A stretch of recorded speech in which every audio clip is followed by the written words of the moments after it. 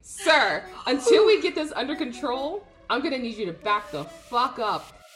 Oh, they are messy. As fuck.